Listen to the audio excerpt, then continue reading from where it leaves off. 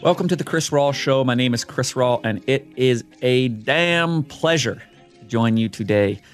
I have a newsletter that I release every week. If you do not have it in your inbox yet, every Wednesday morning, you need to go and subscribe. All you do is go to chrisrawl.com. All you do is click on the subscribe button, put your email in, bam, voila. Every Wednesday morning, you're good to go. All right, we are going on to today's show because I have a lot to talk about. I'm talking about the U.S. Open, talking about golf as a sport, talking about the Stanley Cup Finals, talking about hockey as a sport, and I'm talking about the NBA Finals and basketball as a sport, and all of those tying into one simple word that I've talked about before and we'll talk about again: culture. Now, close your eyes and sleep. How do you create a vision for something, anything, that will make people care? How do you get people to care?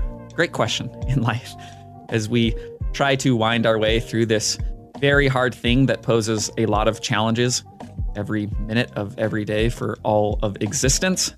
It's something worth mulling over. On an individual level, I've done that many times in this podcast. I do it literally every day in my own life.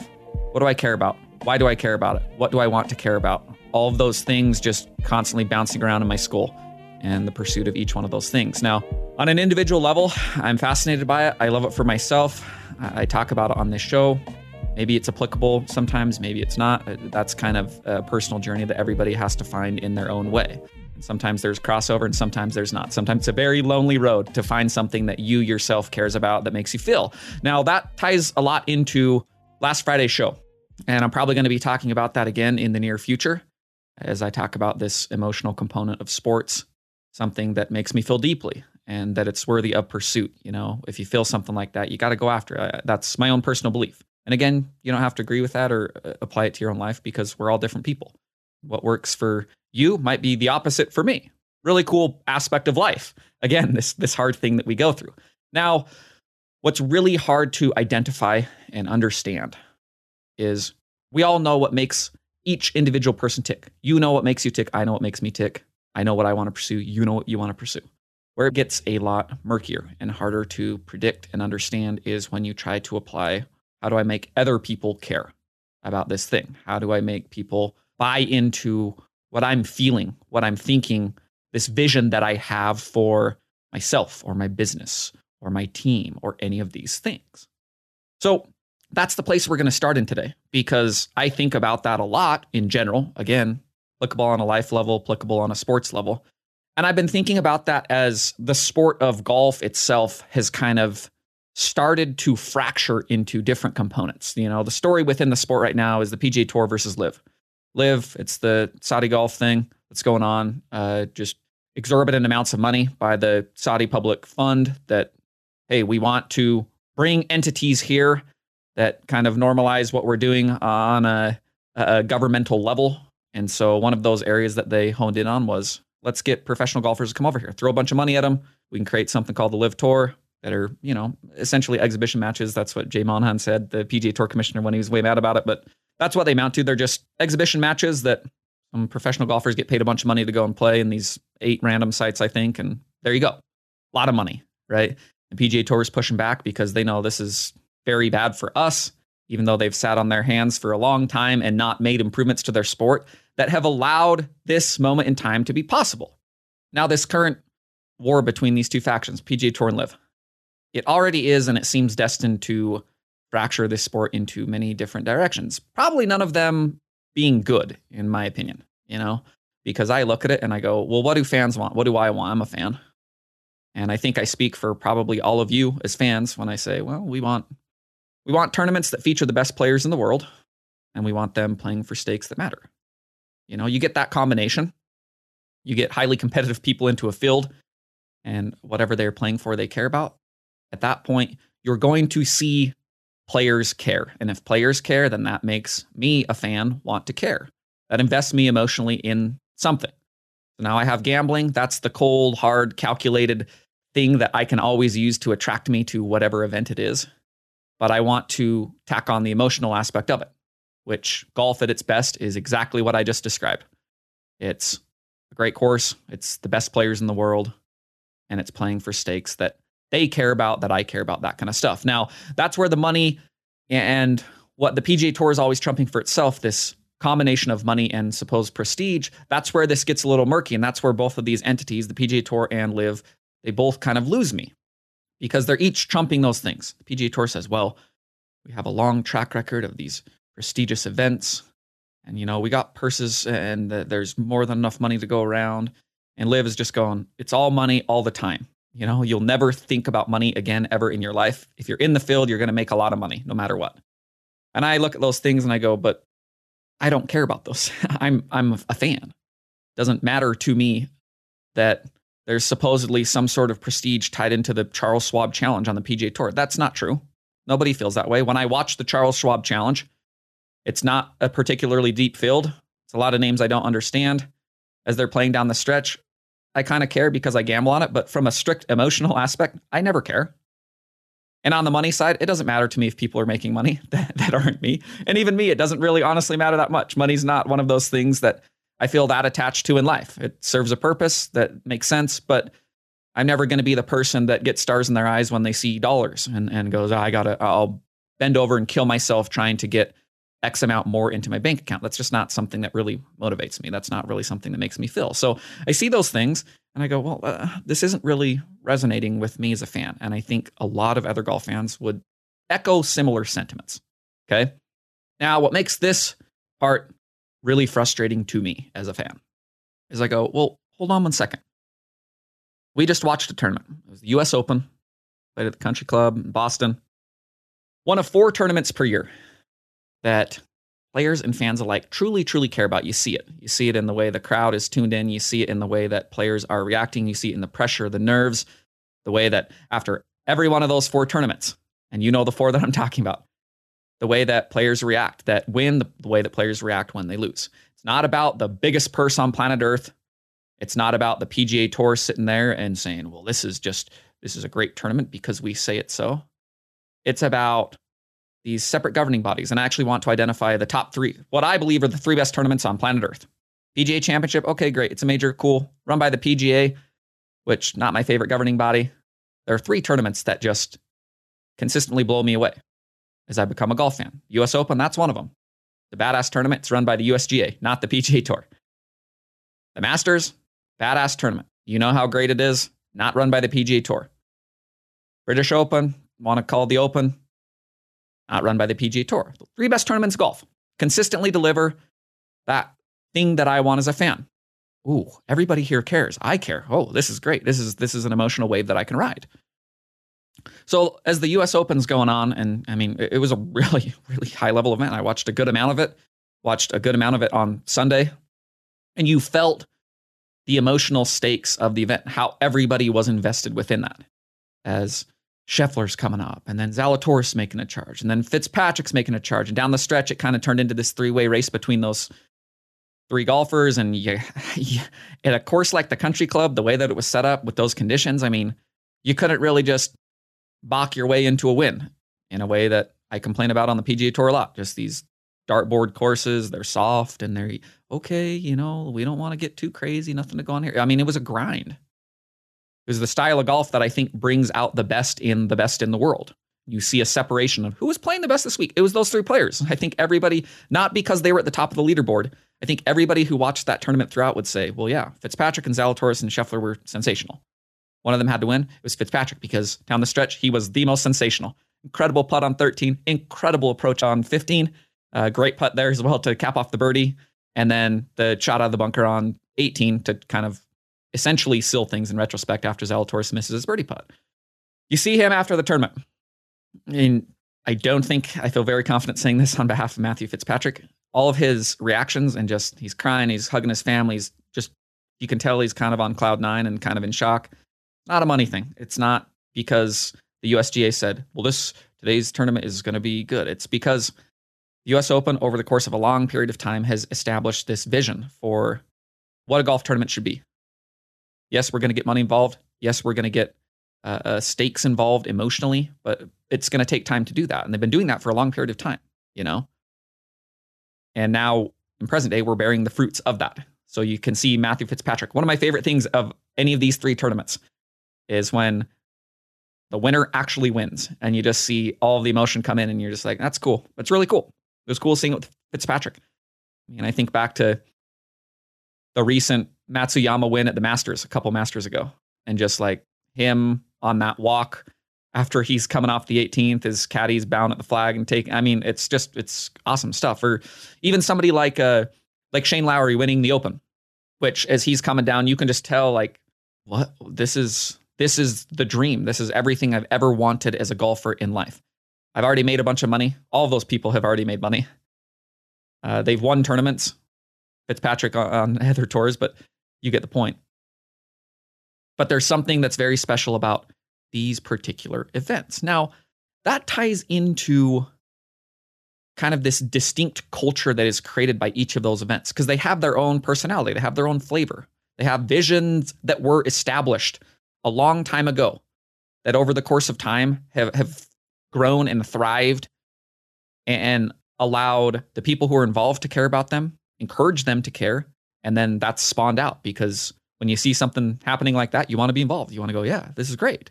You know, I want to be involved with the US Open. I want to be involved with the Masters. I want to be involved with the British Open. They're awesome every year. And there's a common denominator there. Has nothing to do with the PGA Tour, has nothing to do with LIV. Those things are not involved with any of these three tournaments. They're run by governing bodies that are not the PGA Tour, first and foremost. And there's thought that's placed into course. There's thought that's placed into condition. There's thought that's placed into field in a way that I think the PGA Tour falls very, very, very short. Again, kind of what has opened the door for LIV to swoop in and try to promise something different, even if I think what they are promising is kind of fool's gold. Now, it's very strange as I think about the sport in totality, and I go, well, I don't understand because we have three separate events that have mastered putting on a golf tournament, that have established distinct culture around these events. While the main governing body that has existed for a long period of time, the PGA Tour, and now this upstart one, LIV, they both kind of roll around like pigs in shit. They're just oinking around, going over for the slops. And fans are frustrated going, well, why can't you channel this, what these other three tournaments are doing more often? That's a cultural issue, you know?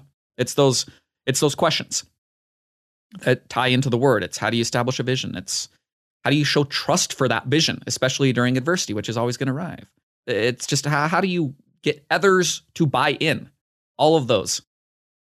Kind of a, not necessarily a checklist, but you have to go through the answers to all of those if you're really going to put something down that is solid, that has framework to last, and indeed fulfill all of those, the answers for those questions.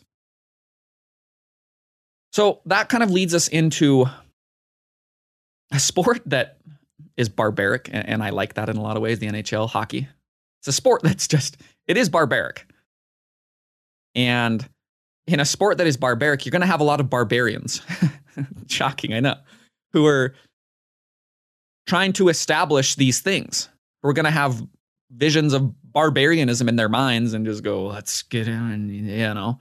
The problem is barbarians, they want to burn down the villages. They want to slash people with their swords. They want to eat huge turkey legs. They want to drink a nice glass of mead at night. Actually, 12 glasses of mead, which are all cool things in their own right. I probably wouldn't be very good at them. I could do the last two things and enjoy them, but you get the point. Now, the Stanley Cup Finals right now, and the two participants, the Lightning, the Avalanche, they're interesting on a lot of levels. A, they're good at hockey. That already is going to, be good. But for the purposes of this podcast, they're really, really, really interesting because in this sport that has had a lot of barbarian thinking in it. Just, no, this is the way it's been, and this is how it will always be. We will go to the villages, we will burn everybody down, we will eat our turkey and drink our meat and go to bed and do it again tomorrow. The Avalanche and the Lightning kind of took different paths within the framework of that thinking and said, I think there's opportunity for progression. I think there's opportunity within this sport to kind of maybe do some different things that is going to stress out these other teams that are leaning into this more archaic style of hockey. You know, we want big, burly people. We want to bash people. You got to win puck battles in the corner. That's the only thing that matters. Oh, you want to try and skate around? That's not hockey. You know, that's cool for the regular season, but in the playoffs, we're going to decapitate you. We're going to go barbarian on you. So the Lightning, they're the earlier pioneers compared to Colorado because they make the Stanley Cup Finals in 2015. It's the earliest iteration of this kind of 7+ year run of sustained excellence from this team. And that year, they're the highest scoring team in the league.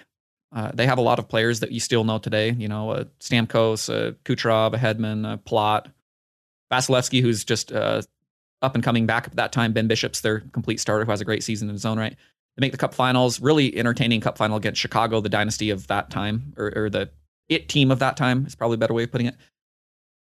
But the Lightning lose in 6 games in that Cup Finals, and we kind of see the vision in that point.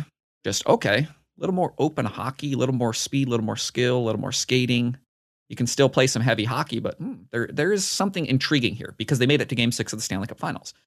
Now, we know that the Lightning have been a great organization as far as establishing vision, establishing culture, trusting that during adversity over the ensuing years, the next half decade, leaning into something like analytics. These are 2 of the most forward-thinking organizations in hockey as it pertains to analytics.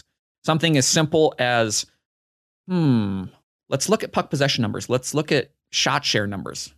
Let's look at people who drive play in those individual aspects, and maybe let's try and accumulate them, because a lot of teams don't necessarily look at that. They want the traditional archaic hockey man who's just going to bash you.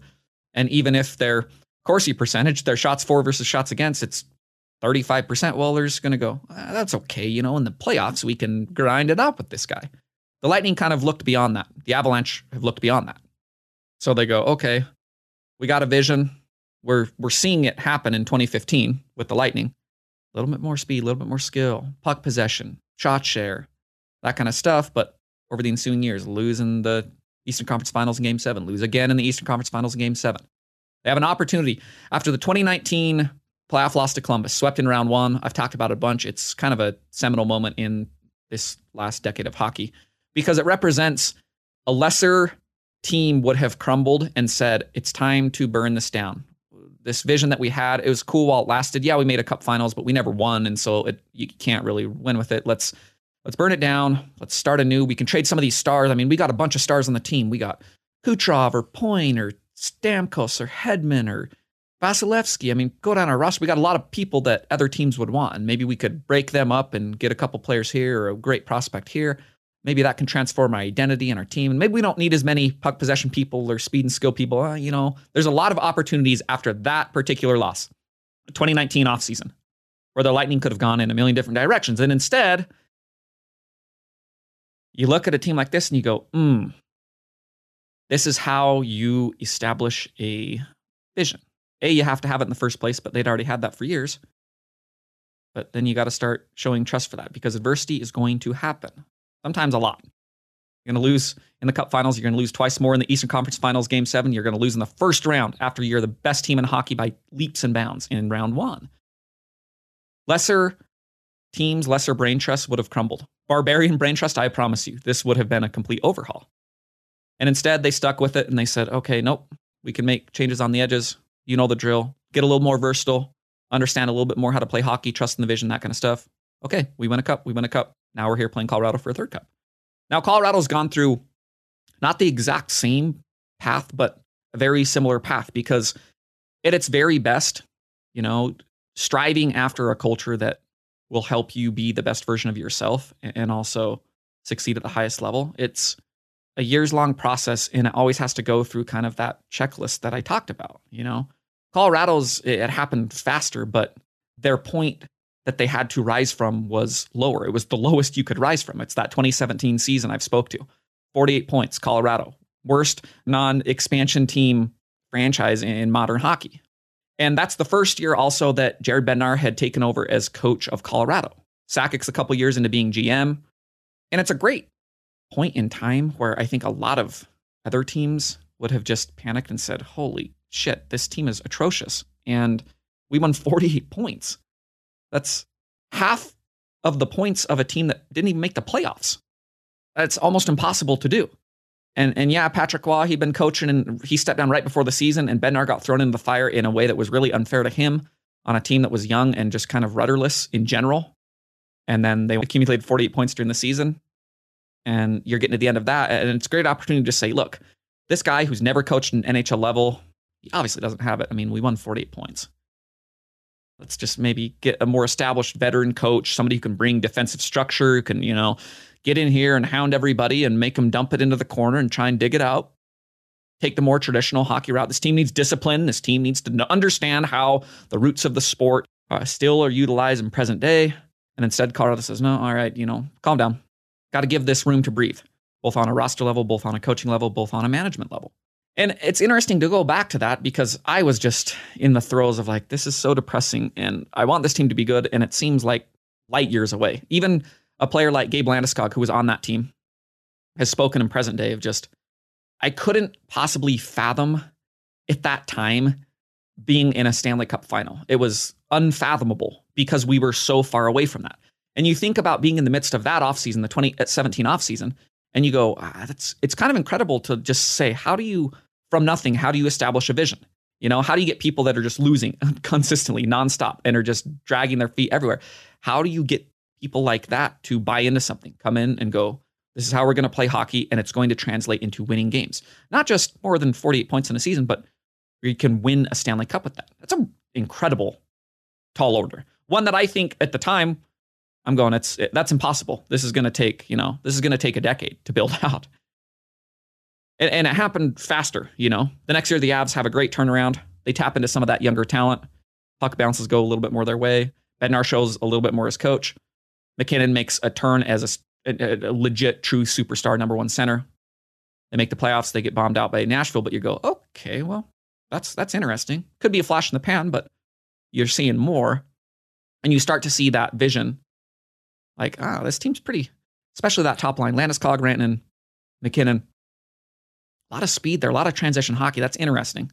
Not a lot of teams can have that in a line. That's, okay, something to think about. But then you see that slowly but surely over the ensuing years kind of build the foundational identity of the team. Oh, well, what if you had more lines that you can't all be as skilled as McKinnon, Landeskog, and Rantanen, but what if you just had more lines that can skate, that have some skill, that can also do other things if we pair the pieces correctly together? Oh, well, okay, now you're into a really interesting place. So you go into last year, and the Avs, going into the playoffs last season, the Avs were the Stanley Cup favorite. Now, the Avs were still untested, and the Avs, I knew going in, did not have the well-rounded, truly versatile roster that is the best thing to have in order to win. But they had one thing they were damn good at, transition hockey. And I go, you can ride that for a long ways. You could ride that to a cup final. It's just going to be harder. Now, makes it harder is you have an injury to Bowen Byram on the back end was huge at the time. I think that even more in retrospect as we've watched Bowen Byram just explode this year as a rookie. But that hampered the Avalanche's defensive depth and especially puck transition, which they struggled with greatly in the Vegas series, the thing you need in order to have a transition game.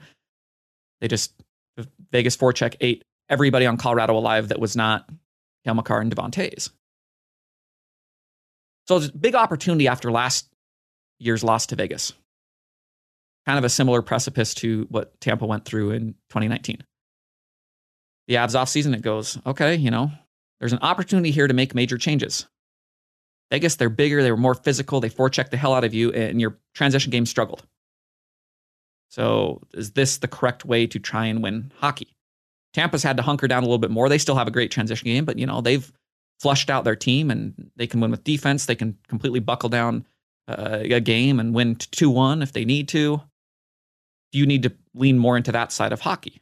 And to Colorado's credit, rather than making any of these wholesale changes, rather than trading any of the stars that were currently on the Avalanche, Sakic just said, no, we have trust in our vision. We know what it is. The part of traditional hockey that will always exist that we're going to have to flesh out a little better is that versatile component. Yes, we have to. We have to accentuate our strengths, speed, transition offense. We just have to do that with more versatility. We got to fill out the edges. The margins matter more than ever now because we're a championship contender. So let's see how we can maximize those things. It's trading for a player like Arturi Lehkonen. It's trading for a player like Josh Manson. It's just getting people on the roster. It's letting Valerian Chuskin, who's been the best player on the ice in games 1 and 2 of the Stanley Cup Finals. It's giving them a position to thrive. Players who I've talked about in past podcasts. That's kind of trusting. Actually, that's establishing first and foremost that vision. Then it's trusting it. Then it's writing it during adversity. It's getting everybody to buy in as you put them into that system. Say, Nichushkin, come in, look at what we have. Look at what you can become. Oh, there you go. You're going to make a hell of a lot of money this offseason because you're balling out. Lehkonen, look at what you can do. Look at what you can come in. Josh Manson's the best example, a big burly defenseman who wants to punch people in the head on Anaheim, who's just his sole job is to let them come into the corners and try to obliterate them like a barbarian. You're seeing him fly around the ice, get into the transition game. He's scoring a goal in game 2 on the rush. He's scoring an overtime winner against St. Louis. Has 3 goals in the playoffs, which doesn't sound like a lot for Josh Manson. That's like 50 goals. That's part of the culture, right? Hey, get people to buy in, and you can get people just really, turning into the best versions of themselves. Now, as we transition to the third sport, basketball, the NBA Finals are wrapped up. Honestly, I have not been that into basketball this year for a wide variety of reasons. That's why I have not been talking about it on the show. But from the cultural perspective, I think there's 2 teams that are really interesting to examine. And I've actually examined them both in the past, but we're doing it today with kind of a little different twist as I think about this particular component. Because I've gone through the process Sixers and just, it's pretty incredible that they went through this full decade of losing, tanking. This is our identity. This is our thing. This is the best way to get stars. Now they're to this point in present day, almost a decade after the fact, going, are we really a championship contender? I don't think so. Are we really boxed into a corner of whether or not we're going to sign James Harden, this dude who always seems like he's 20 pounds overweight and his hamstrings can't hold up, to a max extension where we're paying him $50 million a year? Is that a good thing? Especially with Joel Embiid, who struggles to stay on the court because he's huge and plays physical and he just has a big body. Now, the interesting component of the Sixers, that's cool. That's interesting. That's not what I want to talk about. It's what they went through with Ben Simmons and the two-way street between individual and organization. Because every team always thinks they have the culture. Every kind of business thinks the same way. I interviewed a lot of people in my prior life as tech writer, and I never once met anybody, never interviewed anybody that was just like, our culture's kind of dog shit, or like, it's all right, it's fine, but I'm not really that inspired to do anything every day. I just kind of go and punch in and make my paycheck and go home. Everybody was, we have the best culture, and that's why people want to work for us, and that's why they do, and it's great. And it's, in some cases it's true. In other cases, I'm talking to CEOs and founders and upper management, and I go, well, yeah, this is what you have to say. Sometimes I talk to people who are not you, and they say the exact opposite. Just, yeah, culture isn't necessarily putting in a ping pong table and having Cafe Rio every Friday. It's a different kind of thing. It's a vision that spreads out and emotionally connects with you. It's a two-way street. So Simmons, a dude who's kind of always been known as a person who might not be super invested in basketball. That was the knock on him at LSU, followed him to the NBA. We all know that story. Now the Sixers had the number 1 pick in the draft, and they said, doesn't matter. We have a vision. We have a culture. We can easily bring this guy in. There's a lot of people who've had questionable motors coming into every sport, and you put him in the right situation and you can always see that change. That's true. That's definitely true. The problem is when you get a player like this who might not be super invested in basketball and you put him into the Sixers organization at the time that for the first handful of years of his career had a culture that was just, we want to lose. We don't actually want to win, And as we look back on that, it's strange to go, he was put in a situation that would just, it's almost like the worst case scenario. It's being with somebody who accentuates your very worst traits, and you feed off of one another and become worse for it, right? That's kind of, I think, what happened with the Sixers and Ben Simmons. A team that did not want to win got a player who maybe wasn't that into basketball, and you just saw a player that wasn't that into basketball grow less into basketball to the point where now he's on the Nets. And I'm going, does this guy literally even want to get on the court? We can't tell, but the process in all caps, and what results from that, what results from telling your team that winning doesn't matter? What results from winning is detrimental to what we're trying to do right now, but that'll change for years and years and years and years. What does that ingrain into a person's mind? How do you get out of that? I think it's possible, but I also think that you're put in a pretty intense situation that some people are just not going to climb out of, Ben Simmons drafted by a different team, who knows? He might just be the same thing. That's absolutely true, but you'd never really know. Because the flip side of it is, again, as I spoke about in a past podcast, was Andrew Wiggins, who's the reclamation project of 2022, who that change in situation equals change in perception, who also on a cultural level has been a great case in point of, well, you never really know until you see them in an organization that knows what the hell they are doing, that has a vision that has made sense and that they trust in, and that they say, if you are inserted into this, look at what you can be. We already have examples. Because he goes from one of the worst cultures in the NBA, the Timberwolves, who've been atrocious since Kevin Garnett left. This is the first year they've done anything, to probably the best in Golden State, at least over the last 7+ years, probably around that same time frame that the Lightning have been the team in hockey. The Warriors just understand what they are. And a lot like the Lightning, they're just like, well, yeah, basketball wants certain things to happen, but we want to just bomb people out from three and run around and have this freewheeling offense and have switchable defense. And yeah, Charles Barkley in 2015, he's on TNT every night saying, you can't win NBA championships winning, or you can't win them shooting jump shots. That's literally never happened. No jump shooting team ever has. And then they're going, yeah, but we have Steph and Clay. They're maybe the two greatest shooters of all time. And we got a lot of things that make sense around them. And we have a coach who understands this. And we actually probably can. And they won, and then they added Kevin Durant, and then they were just unstoppable. And then Kevin Durant left, and they had some injuries, and now they're back in the same spot of just trust in the vision, trust in the culture. You know what? We still have Steph. He's the sun around which everything orbits. What if we got an Andrew Wiggins, brought him in here, you know? Well, we now know he could be the second best player for an NBA champion throughout the entire playoffs. He can be integral in the Boston series. Integral in a way that it blew my mind. You know, he's doing all the little things, all the things that you think a player like him, who came out with the same questions as Simmons, questionable motor, who knows, you know, got to have the right thing to tap into his brain, and even then, maybe not. Instead, he's there, the guy who's criticized early in his career for just being the empty calorie 22-point-a-game scorer, but you're not affecting anything, and you're not doing any of the hard stuff that you need to win. He's doing all of the little things. Nasty putback points, just diving out on the floor. It's playing an incredible large role in swamping Jason Tatum, turning a terrible series in for him for now, where there's all these questions about, is Jason Tatum, what's going on with him, you know? Interesting contrast to look at, because that culture trickles down, and I think it's a two-way street. You need buy-in from all of your players, but once they do, what happens? You know? Sometimes they're just still the sloggy version of themselves. Sometimes you can have an Andrew Wiggins. And it's not to say that those two players are the exact same player. They're very different in a lot of ways, but they do come from a similar place as far as their on-court personality and that early career situation. And it seems like they've gone down, well, not seems, it definitely they've gone down divergent paths, and whether that continues remains to be seen. But now we look at one highly, and the other is still, I personally have never had a lower opinion of as a basketball player in Simmons. And I think people who follow the NBA pretty much follow that. But all this stuff, I mean, it goes back to kind of the question that's really, how do you answer it, you know? How do you make people care? You can identify it for yourself. It's really freaking hard and sometimes impossible to answer that question on behalf of others. You know, but that's the essence of culture. That's why everybody's always talking about it. That's why I talk about it probably once every couple months on this show. It takes time, it takes trust, it takes competency. It can be very tempting to abandon it when adversity first strikes, or the second time, or the third time, or the millionth time. That just never ends.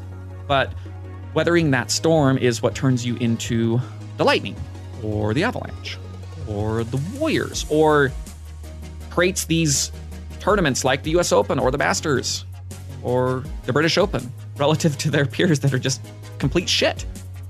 You know, it's these events or these teams that are capable of winning a championship, and teams that are capable of plucking players off of other teams, Nichushkin or Wiggins or the scrap heap, you know, and getting them to buy into the vision of what they could be on this particular team, and probably most importantly, with this particular culture.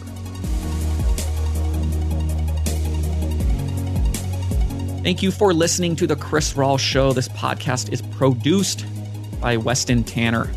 I have a website. It's chrisrawl.com. I have some things on there that I've written. You can go and read them. There's some cool essays. If you haven't checked them out, you probably should. I write a newsletter every week. If you haven't checked it out, you probably should as well. You can have that in your inbox every Wednesday. Just go there, hit the subscribe button, and put your email address in every Wednesday morning. That's one day from now. Assuming you listen to it on Tuesday, it'll be there.